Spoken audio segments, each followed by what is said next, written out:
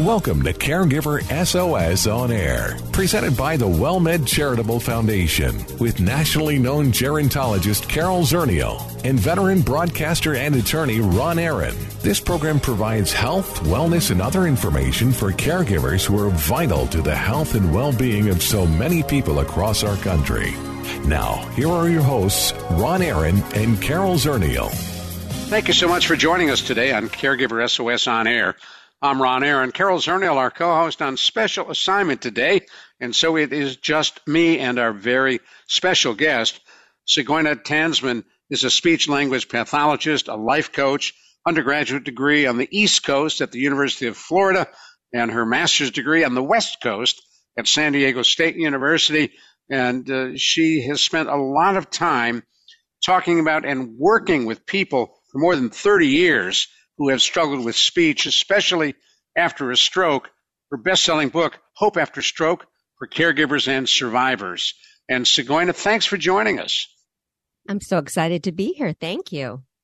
When you think about stroke, there's so many people who have had a stroke or know someone who's had a stroke and then struggle with language, depending on what portion of the brain the stroke affected.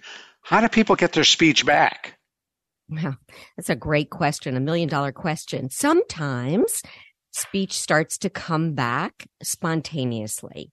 We always look at that initial part of recovery where spontaneous recovery starts to happen, and it depends on where in the brain the stroke occurred.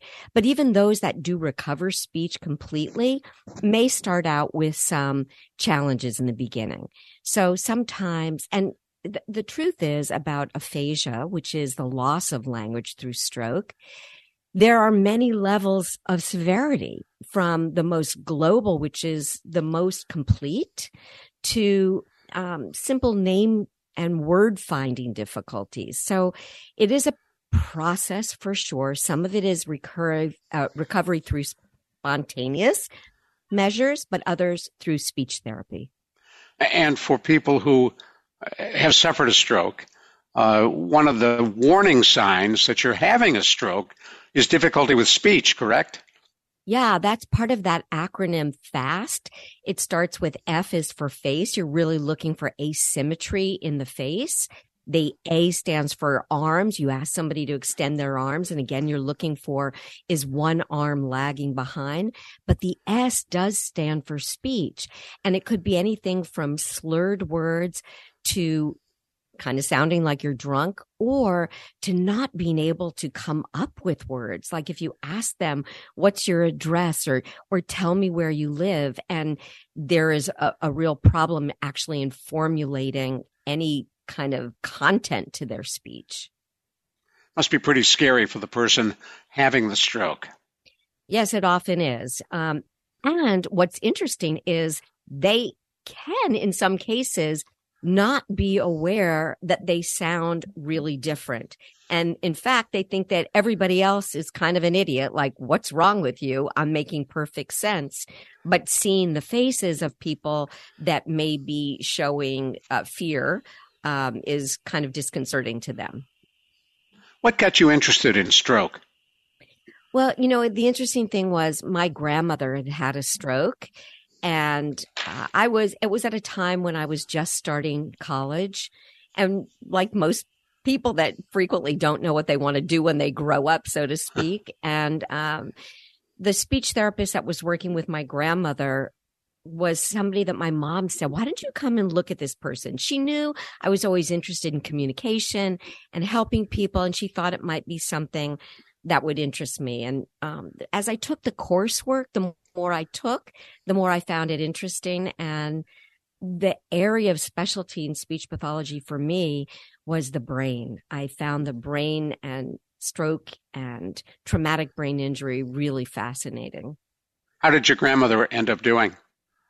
My grandmother was a very angry woman, and she did not, quite honestly, do very well. She had limited speech, and we see this often where there's a lot of emotional change, or what I like to say is we turn the volume up on behaviors that already existed. And she was really angry. She did not last very long post-stroke. She had a pretty severe stroke. And she was well into her 80s, and she did die peacefully, but she didn't have a great recovery, I would say. In the work that you do, working with families and people who've had a stroke, how well do the families adapt to what needs to be done? And we'll talk about that in a moment. But first, I want to let folks know who may have just joined us. You're listening to Caregiver SOS On Air. I'm Ron Aaron, our co-host Carol Zernial on special assignment, and we're talking today with Sigona Tansman. She is a speech and language pathologist, a life coach, hangs out in a pretty nice place in the world, Hermosa, California, and we're talking about speech and stroke and other issues that affect life. For families of someone who's had a stroke, how big a role can they play in that recovery? They play a huge role. And I like to say it's kind of like a dance. In fact, when I wrote my book, A Hope After Stroke for Caregivers and Survivors, it's because in the beginning, it is that the caregiver is providing more care for the survivor. They're leading the way, especially in the hospital, through advocacy. That's an enormous part that a caregiver can play. But the roles start to change if we really want to create as great independence as possible for the stroke survivor. Caregivers need to learn to back off and allow stroke survivors to actually do more on their own. Like what? Well, even things like physical things, right? You know, a lot of times a caregiver will say, don't do it. Don't get out of the chair. I'm going to get it for you. Or they'll try to speak for the person, right? Because the person is struggling with their speech. And if you ask a stroke survivor, a person with aphasia, they want time to process. We're so willing to jump in and, quote, solve the problem that it's actually frustrating for the stroke survivor. They need a longer time to process. They need to be able to do something in a slow way, regardless of how long it takes, whether it's to write their name or to eat with a fork or to even get out of a chair. And I'll tell you, this becomes a problem with paid caregivers, right? Because a paid caregiver is paid to give care. And so when we ask them to hold back and allow somebody to do something, that caregiver doesn't feel like they're doing their job, or sometimes can be accused of not doing their job. But it's such a delicate balance of releasing care so that the person can get better. I'm laughing because I had knee replacement surgery, and my wife for a period of time was my, quote, caregiver. Gina did not believe in enabling, and I can remember home from the hospital for what seemed like a minute, and I said, sweetheart, would you get me some water? And she looked at me and she said, your doctor said you need to move, so get up and get it yourself. You know, I love which I did like that. That's awesome. As you work with individuals, do you get a chance to work with paid caregivers as well? I do. Yeah. So, and that is a really interesting thing, because we have to work with the family as well as with the caregiver to really understand how we're best serving the person, not to enable them or not to create what's called learned dependence, but rather, to enable them so that they can be more independent. Learned dependence is a big issue. We hear about that a lot in caregiving, where you really create someone who becomes less and less motivated to do stuff for themselves because you do it all for them. Yes, not only less motivated, but less capable physically and emotionally less capable. And that does not help their self-esteem, which is such a crushing part of having a stroke injury to begin with, the loss of self-esteem. And so it is in the creation of being and doing more independent things that does enhance that sense of self-esteem and contribution and significance that's so important. I don't know if folks realize how prevalent stroke is. Well, the statistics show that close to 800,000 people annually in the United States have strokes. Big number. Pardon me? That's a big number. It's a big number. And I will say that it is the leading cause of long-term disability, which is really a sobering statistic. But the great news, too, at the same time, is that 80% of strokes are preventable. How? Well, a lot has to do with lifestyle, management of stress, dietary management. And if you know your numbers, your blood pressure number and your sugar numbers, those are the two most critical numbers that can be helpful in averting a stroke.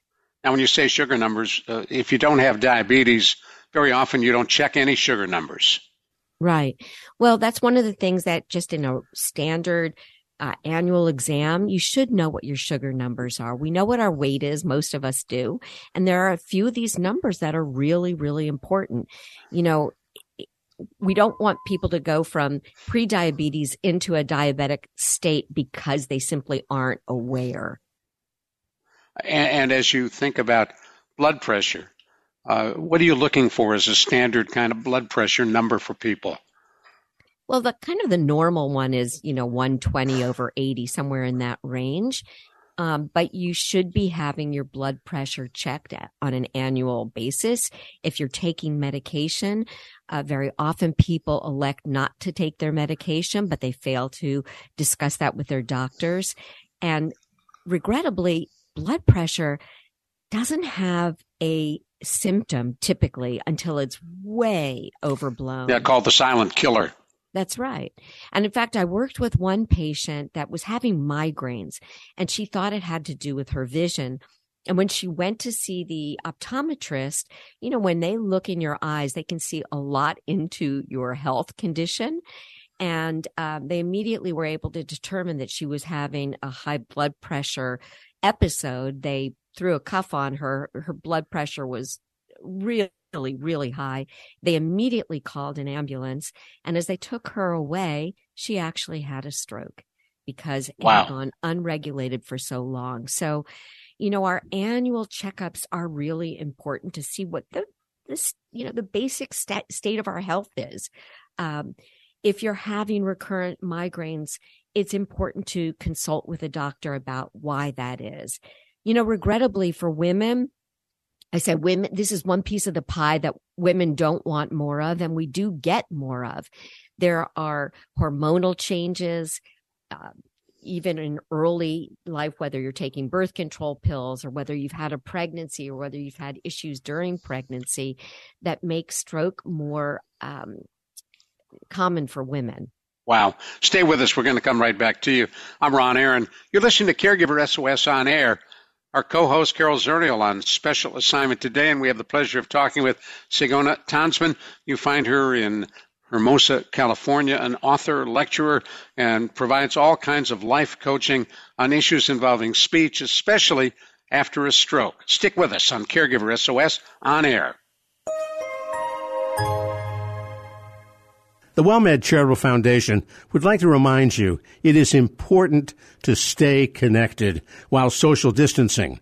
Caregiver stress may be higher now, and specialists are available to talk with.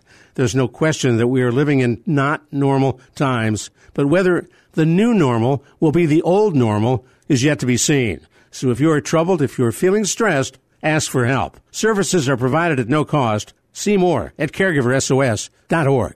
Hello, friend. Hello, friend.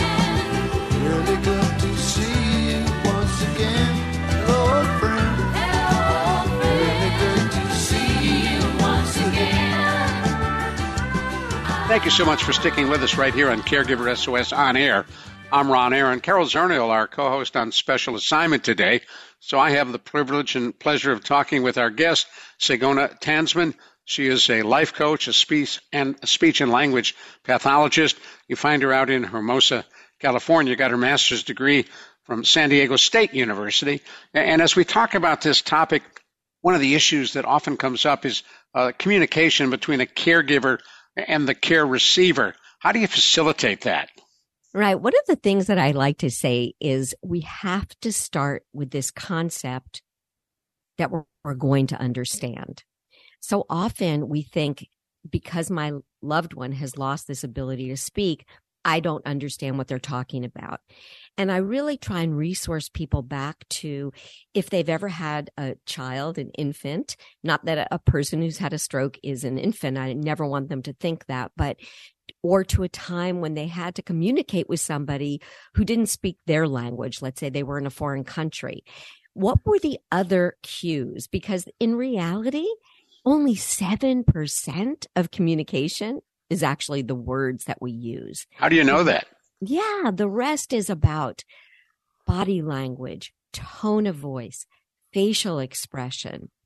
And so, for example, I say, look, now, one of the things that can happen with a stroke survivor too, we say, oh, well, they could write or they could pantomime. Well, sometimes those avenues of communication are also impaired.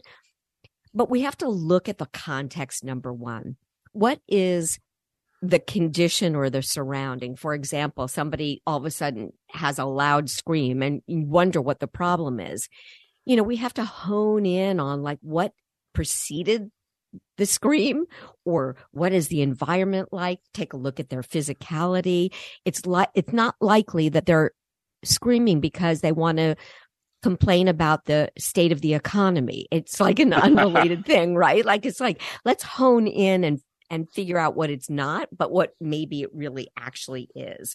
So number one, assuming that they can understand. We want to look at the tone of voice, the facial gestures. Sometimes we can get people to signal with a head response of yes or no. Those are not always accurate, but it is a process of elimination sometimes in the beginning. It definitely takes longer. But when there's a willingness to believe that you can understand, I promise you, you can understand.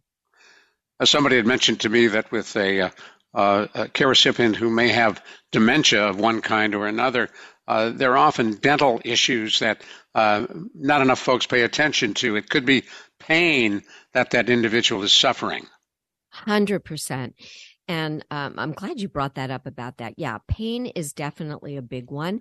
Overstimulation, when there's too much noise, when there are too many people, when there's background noise, that can be a cause of agitation.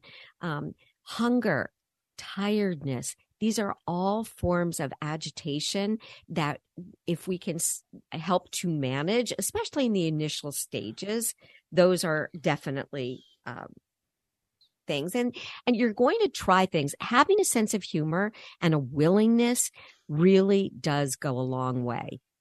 When you say sense of humor, like what? Well, so a friend of, not a friend, it was a patient of mine, and she was talking about how she was driving with her husband. She was the one that was driving, and he was the one that was supposed to be giving directions. But he would confuse his left and right. And it almost became this comedy routine, turn left, turn right, turn left. But she was willing to actually have fun with it and not make it such a horrible event that it was so frustrating. Yeah, that had the potential to blow up. Totally did. And here's another thing. It's so funny. Driving can bring about some interesting circumstances. So this woman that I had worked with really struggled to find the words to communicate. But when she got in the car and her mother, her elderly mother, was driving her around, she became very fluent. No, you went the wrong way. Turn the other way. All of a sudden, her fluency was fantastic. It was like, okay, well, maybe we should do speech therapy in the car with your mom driving. That's pretty funny. Yeah. And as you think about, let's extend this communication issue to the world at large, we are coming out of, in many ways, the pandemic, which kept many of us locked at home for month after month after month. In the business world, a lot of employers are dealing with stress not only on their own part, but on the part of their employees. How do we manage stress more effectively? And as a speech and language pathologist, what do you recommend? So it's fantastic that you asked that because, first of all, you have to recognize, you have to bring to awareness what is stress. We talk about stress as if it's like a nothing thing. Oh, the doctor said it's just stress. Well, stress is the cause for 80% of doctors' visits. Idiopathic reasons, right? We don't know, but how it manifests in our body, it can manifest in cognitive symptoms where we can't think as straight, where we get headaches. It can manifest in doing poor work, being imprecise in our own language. It can manifest in physical symptoms in any body temple, right? From a stomach ache to heart problems to musculoskeletal problems. It can manifest in sleep disorders, all of these kinds of things. So number one, bringing awareness to that, but our own language can either magnify or minimize our stress. When we talk about being devastated by something, we notice that there's a certain physical intensity to that word. It triggers a certain feeling in our body.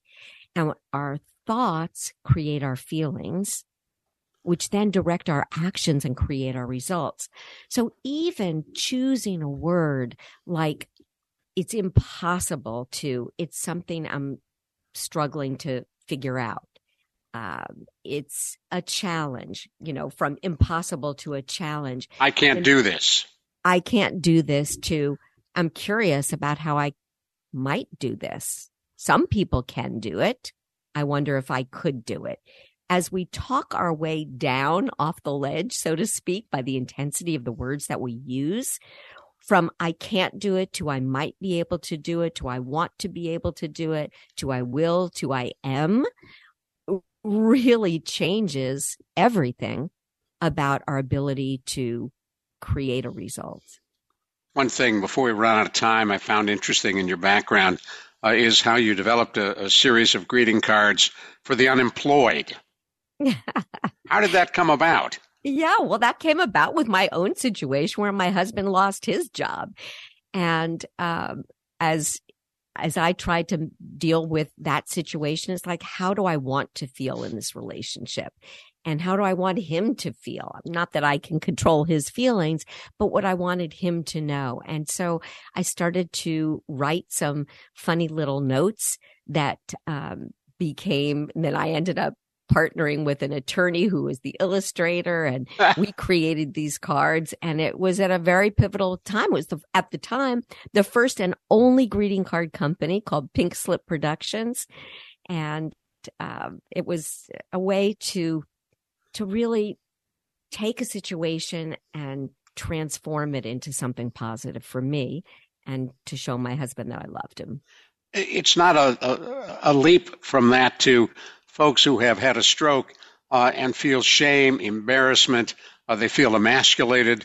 They want to go into hiding. It's a huge hit to their ego. Absolutely, it is.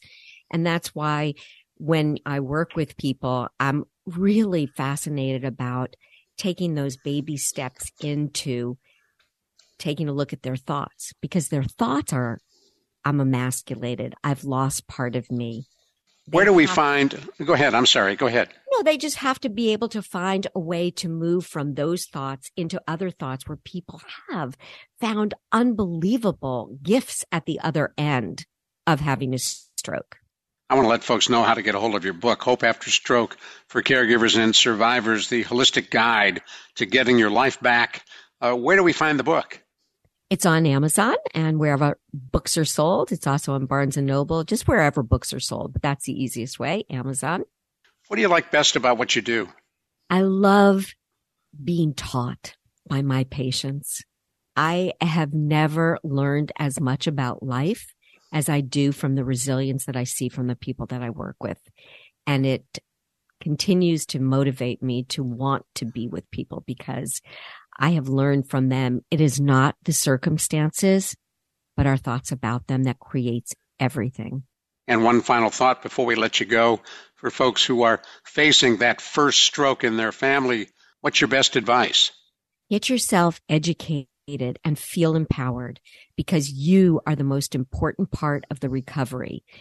Do not rely just on the doctors or the therapists that are helping you. You take an active part in your recovery, because you're the one that leads the game. Nobody cares about your life as much as you do.